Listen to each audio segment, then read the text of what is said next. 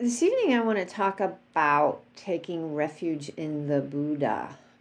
I think probably most of you are familiar with the teaching of the Triple Gem, taking refuge in the Buddha, the Dharma, the Sangha, which is really a commitment to this practice. And they're beautiful teachings. And when I think about the taking refuge, I always think about putting on a warm overcoat on a really cold day. It's just so comfortable, and I feel, protected, and it just feels good. It's like when you put that piece of clothing on that's just comfy as anything. And that's what, for me, this teaching is about. And a couple of weeks ago, I talked about the Dharma.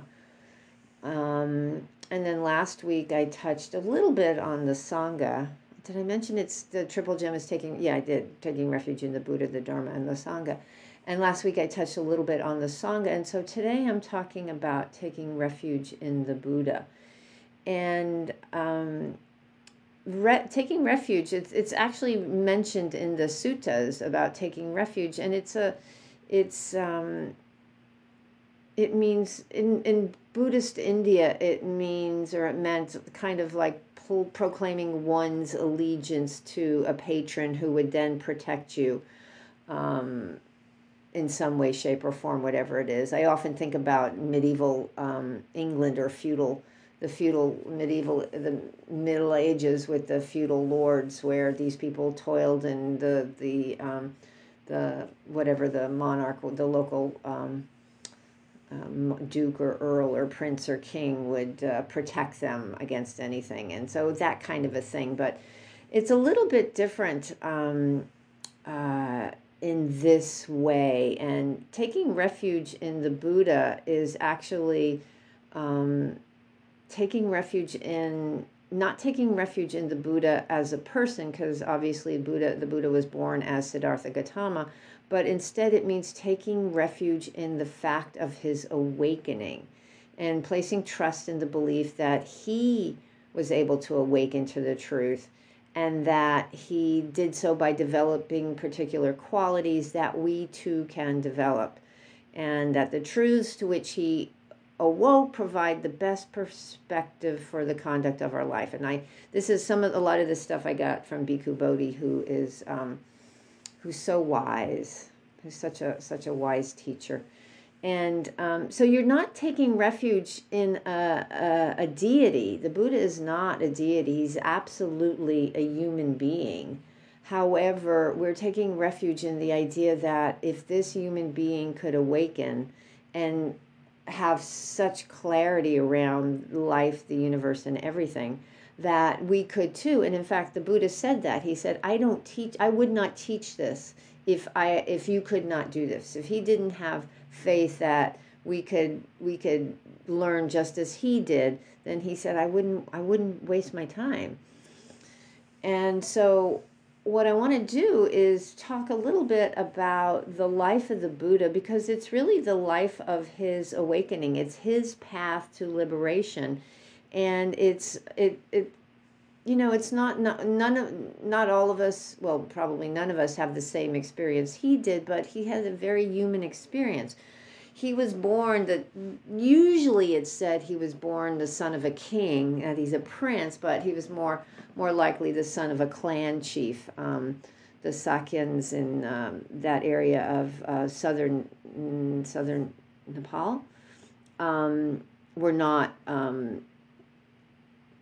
kingdoms, they were more clans. And so he was the son of a clan chief who took great pains to make sure that his son Siddhartha Gautama was protected from any discomfort whatsoever. I mean, the story of the Buddha's life is so entwined in mythological stories about it. The years since the Buddha lived 2,600 years ago, there's a lot of mythology that has grown up.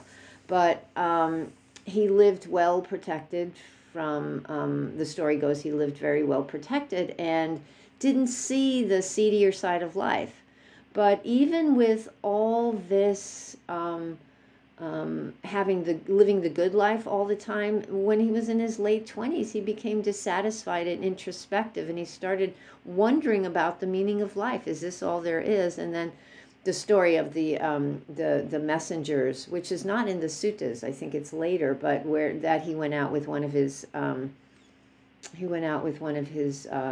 attendants and saw a sick person, an old person, and a corpse, and said, "What is that? And will that happen to me?" And his attendant said, "Absolutely, it will."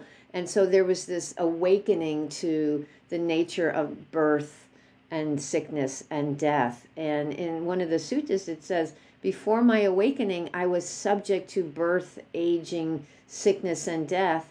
But I sought out also what was subject to birth, aging, sickness, and death." So I was a human being, but I sought out those things that are also impermanent, and I thought they would make me happy. And he said, instead of doing that, perhaps I should seek out that which is unaging or unailing, ageless, and deathless. That which is not going to end. It's the cessation of craving, the cessation of attachment. So he saw that clinging to impermanent, whatever it is, impermanent people, places, things, whatever, it was going to end in dissatisfaction because nothing stays the same. And thinking we're going to arrive and be where we're going to be, like we get this thing done and live happily ever after, is a wonderful recipe for dissatisfaction or something to that effect. So he said, I know that's not the answer, and I am going to seek out what the answer is, this path to awakening. And so he left his home, his wife, his newborn child, lovely of him, and he sought out teachers, and his journey took him to a couple of wise men who were teaching at that time, and they were teaching meditation practice, primarily concentration practice, and Siddhartha Gautama became so adept at it that they said, "You are now our peer." And he said, "Well, this is really good, but it's there's still that attachment." So he went to the other end of the spectrum, and he hooked up with some people practicing asceticism, which is they really lived a very harsh life, denying any comfort to the body, thinking that liberation is won by afflicting the body with pain beyond the normal levels of endurance. And he did that for years, eventually just eating, 6 grains of rice a day or every couple of days. And he was emaciated, absolutely emaciated and close to death. And after a while he went, I don't think this is working either. So he gave that up and started eating again. And his compadres who he was with called him a turncoat and just kind of left him. But a woman took pity on him and gave him some nourishment, and he got healthy again.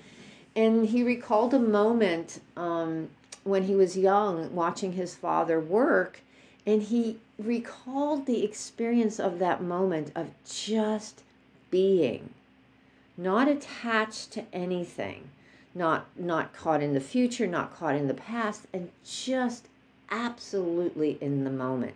And he said, that's it. That's what I want to find. And so he sat and committed to sitting until he found that awakening, that liberation from attachment that he had for a moment, but he thought was absolutely possible. And so that's when he sat under the tree, which is now called the Bodhi tree. And at the end of the night, he saw all, as the story goes, he saw all his past lives, and then he saw all the lives of all the people who had ever lived and their rebirths. And then in the last watch of the night, he saw the nature of suffering and the nature of letting go, and how freedom is that letting go. And one of my favorite things that I'm probably going to say a lot is last year when I was on retreat with Bhikkhu Analayo, and he was talking about the Buddha's, he said, all the Buddha's teachings, all of them, the massive quantities of things that have been written can be summed up in 5 letters, LETGO, let go. let go.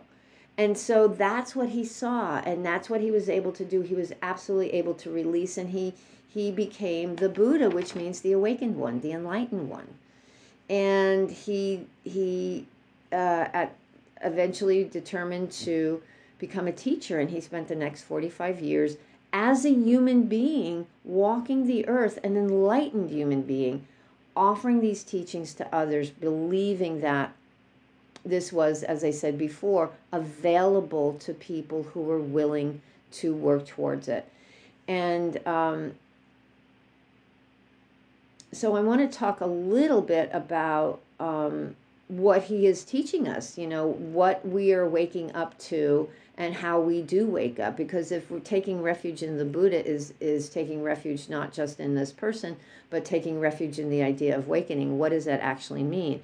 And the Buddha talked about the clarity that's necessary to be enlightened, to have this liberation. We are stuck in this cycle of wanting and not wanting and pushing and pulling, and stuck in our stories and our deep, deep conditioning and our bondage to old age and sickness and death, and not wanting that, and how do I live forever, and what's the fountain of youth, and blah, blah, blah, blah, blah. And we're mired in this ignorance, this greed, this hatred, this delusion without seeing. So what we have to wake up to is the reality of our existence, having this clarity, waking up to the reality of the human condition, which can be so scary. It can be so scary. I remember the first time I acknowledged that I too was subject to the rules of the universe applied to me too. And I thought, no, if I just get it right, I won't have to experience all this stuff.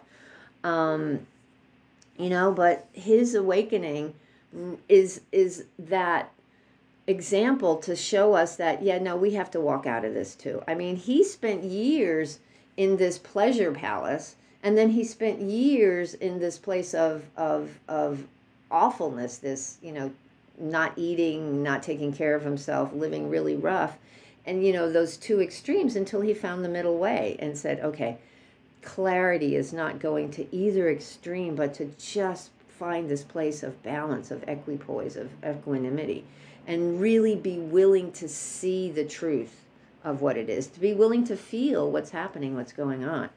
So that's the clarity that's part of this awakening. And another part of this awakening is this invitation to renunciation, to see what we're holding on to and be willing to let it go. Really be willing to release what we think will make us happy, our best ideas. If only then. Can you get rid of your if only and thens? However we define liberation, that's what we have to begin to move towards. We can't do anything but start where we are. And it says that really we have to, we have to make the journey towards this freedom, this liberation, this primary purpose of our life. That's what the Buddha was doing. He left home, he went into homelessness to seek the meaning, and how do I achieve this complete liberation? And so whatever that means for us in this moment, whether it's total release or just a release from the demons that have been plaguing us in this moment, the clarity to see that and the willingness to let go what we are best thinking, as they say. We have to be willing to let go of those things that cause suffering to ourselves and to others. We have to be willing. We have to be willing, because that's the pleasure and the success or whatever it is we get is ephemeral. It's not lasting. But if we can let go and recognize that that stuff is ephemeral, then there's an ease that comes.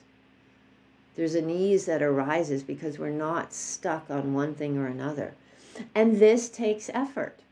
These teachings are all baked into the Eightfold Path, the clarity of wise view and the renunciation of wise intention, and then effort. That's one of the factors of the Eightfold Path. We recognize that this is an undertaking that requires dedication. It's not like we're going to do it someday and not other days. Sometimes I suck at it, and other days I'm really kind of tuned in, but I am willing to walk in this direction no matter what. And it takes a while. The Buddha, it said, lived, I don't know how many lives, but eons and eons and eons before he took birth as Siddhartha Gautama and awakened as the Buddha. So it takes a while. So we have to be willing to stay the course. It's going to take struggle because some of the things we're attached to, I mean, we can be practicing this stuff, and if we stay on the path, working towards clarity, it's like sometimes we're surprised, even after practicing for years and years and years, and you're like, wow, I had no idea. I was so enmeshed in that, or held that belief so tight, or was so deeply conditioned by stuff I didn't even remember. It takes work, which I think you all know. Just sitting for meditating for half an hour, you recognize that it takes effort. And the Buddha taught that this is accessible. We can all do it. As I said, he wouldn't teach it if he didn't think we could all attain it. And he was very clear about being a human being, not a savior, not a deity, not any kind of thing, just a guy who's, I think it was his cousin or his nephew, tried to kill him, and he had a bad back, and sometimes he ached, and he would ask one of his disciples to teach because it just would hurt too much, and he would get annoyed. Like there's one sutta, it's great. He was at some place with some monks, and they were squabbling among themselves, and he kind of offered some suggestions, and they just ignored him, and he went, fine, and just kind of took off. He's like, I can't be bothered with y'all.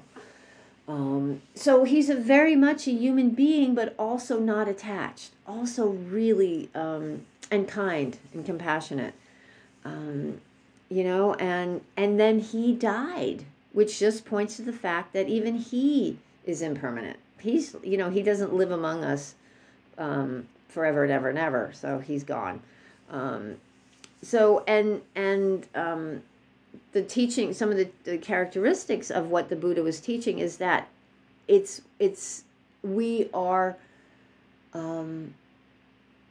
on this path, and we are doing this ourselves. Not that we're alone because we're taking refuge in the Sangha, but it's up to us to do the work. It's self-reliance. We're not tapped on the head and get the magic pixie dust and we're saved. It's the work. And there's a line in the Dhammapada that says, by oneself is evil done, by oneself is one defiled, by oneself is evil left undone, and by oneself is one purified. We're the ones with the choice to move towards liberation or move away from liberation, to choose wisely or to choose less wisely, to act skillfully and not causing harm, or to act because we're in the grip of this craving, we're in the grip of delusion. And it takes effort to chip away at that delusion. But it's up to us to do the work. That's the thing about equanimity, around the heart practice of equanimity. The words that we often use are, a person's happiness is dependent upon their actions, not on my wishes for them. I can't save anyone. No one can save me. I have to do the work. Yeah, you yourself must strive. The Buddha only points the way. And then another thing in very much the same way is that it's experiential. You have to find your own way. We're all different human beings. We all have different experiences. We all are on a different path. So ehipassiko, find your own way. See for yourself what works. It has to be understood personally. And I talked a couple of weeks ago about Philip Moffat's book, Dances with Life. And he talks about the 4 insights in each of the Noble Truths. We learn the stuff intellectually. We go, suffering, cause of suffering is clinging. Okay, I get that.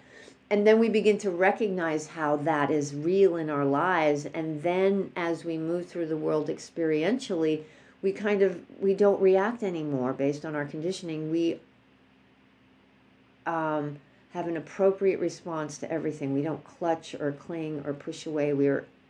We have clarity, we have wisdom, we have discernment. It's become part of who we are. And again, because this is such a long journey for each of us, sometimes in certain parts of our life we're really wise and clear, and in other parts of our lives we're still walking into brick walls. And to recognize that it's a process and it takes some time. One of the famous suttas, the Kalama Sutta, the Buddha was in this one village and the villagers came to him and said, every week it seems like there's another teacher coming through and telling us, this is what you need to believe. Forget all those other people. And so they said, what are you going to tell us now? And he said, find your own way. You yourselves have to see what is skillful, what is harmful, and do what is skillful and beneficial and not what is harmful. We have to use our own wits. We have to. But in conjunction with the teachings of the wise, we don't do this alone. But the more we do it, the more it drops from our head to our hearts and our beings, and we can find our own way. Because it's just become, we have reconditioned ourselves to move in a different way than what we used to. And one of the cool things about the teaching and the Buddha's teaching of his day is it's open to everyone. There's a universality about this. He let everyone in. The caste system in India was not as rigid in his day as it is today, but it still existed, and the Brahmins would say that certain people could be awakened or certain people were not welcome. And even today's certain lineages say women are not going to achieve enlightenment. You need to have rebirth as a male, and then you can be enlightened. I mean, that's today, but that's the dogma that has crept into the teachings. That's not what the Buddha taught. The Buddha opened it to everyone. He opened it to women. He opened it to outcasts. So there's this beautiful universality for the Dharma. So taking refuge in this awakening is open to everyone. It doesn't matter who you are or what you look like or where you come from, or how you identify. You do this, follow this path, that's the refuge in this awakening. And there's this foundation of ethical behavior that's so incredibly important. Again, from the Eightfold Path, wise action and wise speech, and that the precepts, we don't kill, we don't take what's not offered, so we don't steal, we're wise with our sexuality, we're wise with our speech, we watch what we ingest so we don't become heedless and cause harm. So to really have that as a foundation, which is also a great guide, to how we move through the world. So that is really what the Buddha spent 45 years teaching and saying, this is how I move through the world. This is what's available to you. Here's how you do it. And when he died, he's like, his disciples were like, no, you can't go. And he's like, I just spent 45 years telling you this stuff. Please tell me you paid attention, because it's open, it's accessible. It's absolutely accessible. So those are the characteristics and what the Buddha is offering. And, that's a little bit heady. And what I want to think is bring it into a little bit more into the range of humanity. And for me, it's been a place to land. It's been a place to land that regardless of what's going on and all the spinning that has been happening, it feels like this spinning is just ramping up in the last few years. It's a place to find some ease, not hiding head in sand, but a balance, a way to hold the world regardless of what it is. And because that's what the Buddha did. He held the world regardless of what was going on. People liked him, people didn't like him, people were trying to undermine him, trying to kill him. He just, he walked through teaching this teaching of ethical behavior, wise behavior, love, kindness, compassion. And so it's a place to land. And I love what Lama Rod Owens talked about. He said, you cannot do the work of the world until you have something in the world to hold. We can't do the work of the world until we have something in the world to hold us. And as I mentioned earlier, the refuges are this overcoat that I feel held by. And so taking refuge in the Buddha as well as the Dharma and the Sangha is something to be held by. And when we are held, it allows our hearts to crack open. We don't have to hold on to anything. LETGO, let go.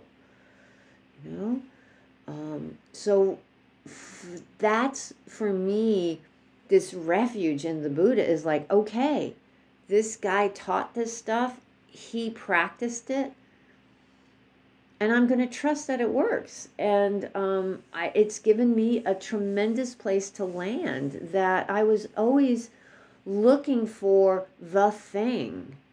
If I, take this class, get this thing, and I always had dates. I remember going back to when I was a kid with my little diary with the little key.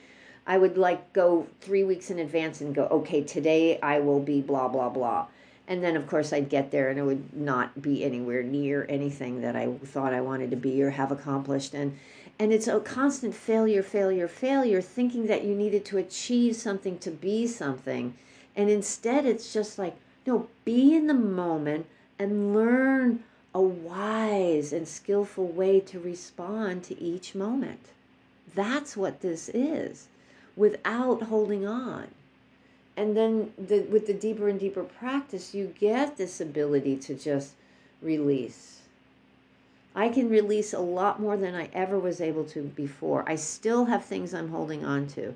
Deep, deep things that are just like holding me down, but not as painful at all as life used to be.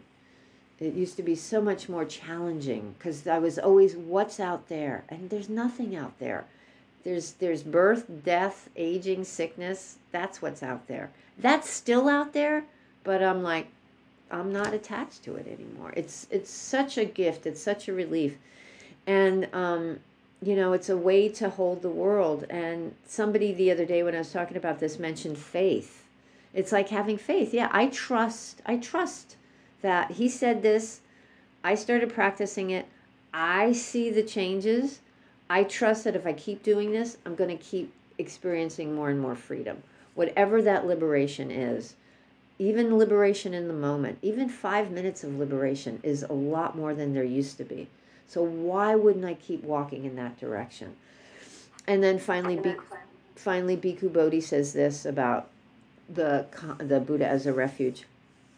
He says, confidence in the Buddha as our refuge is initially awakened when we contemplate his sublime virtues and his excellent teaching. It grows through our undertaking of the training. At first, our confidence in the Buddha may be hesitant, punctured by doubts and perplexity, but as we apply ourselves to the practice of his path, we find that our defilements gradually lessen, that wholesome qualities increase, and with this comes a growing sense of freedom, peace, and joy. This experience confirms our initial trust, disposing us to advance a few steps further. When at last we see the truth of the Dhamma for ourselves, the refuge in Buddha becomes inviolable. Confidence then becomes conviction, the conviction that the Blessed One is the speaker, the proclaimer, the bringer of the good, the giver of the deathless, the Lord of the Dhamma, the Tathagata. So the more we follow the path, the more it becomes real and keeps us going. So that is what I have to say about taking refuge in the Dhamma. And thank you so much for your kind attention.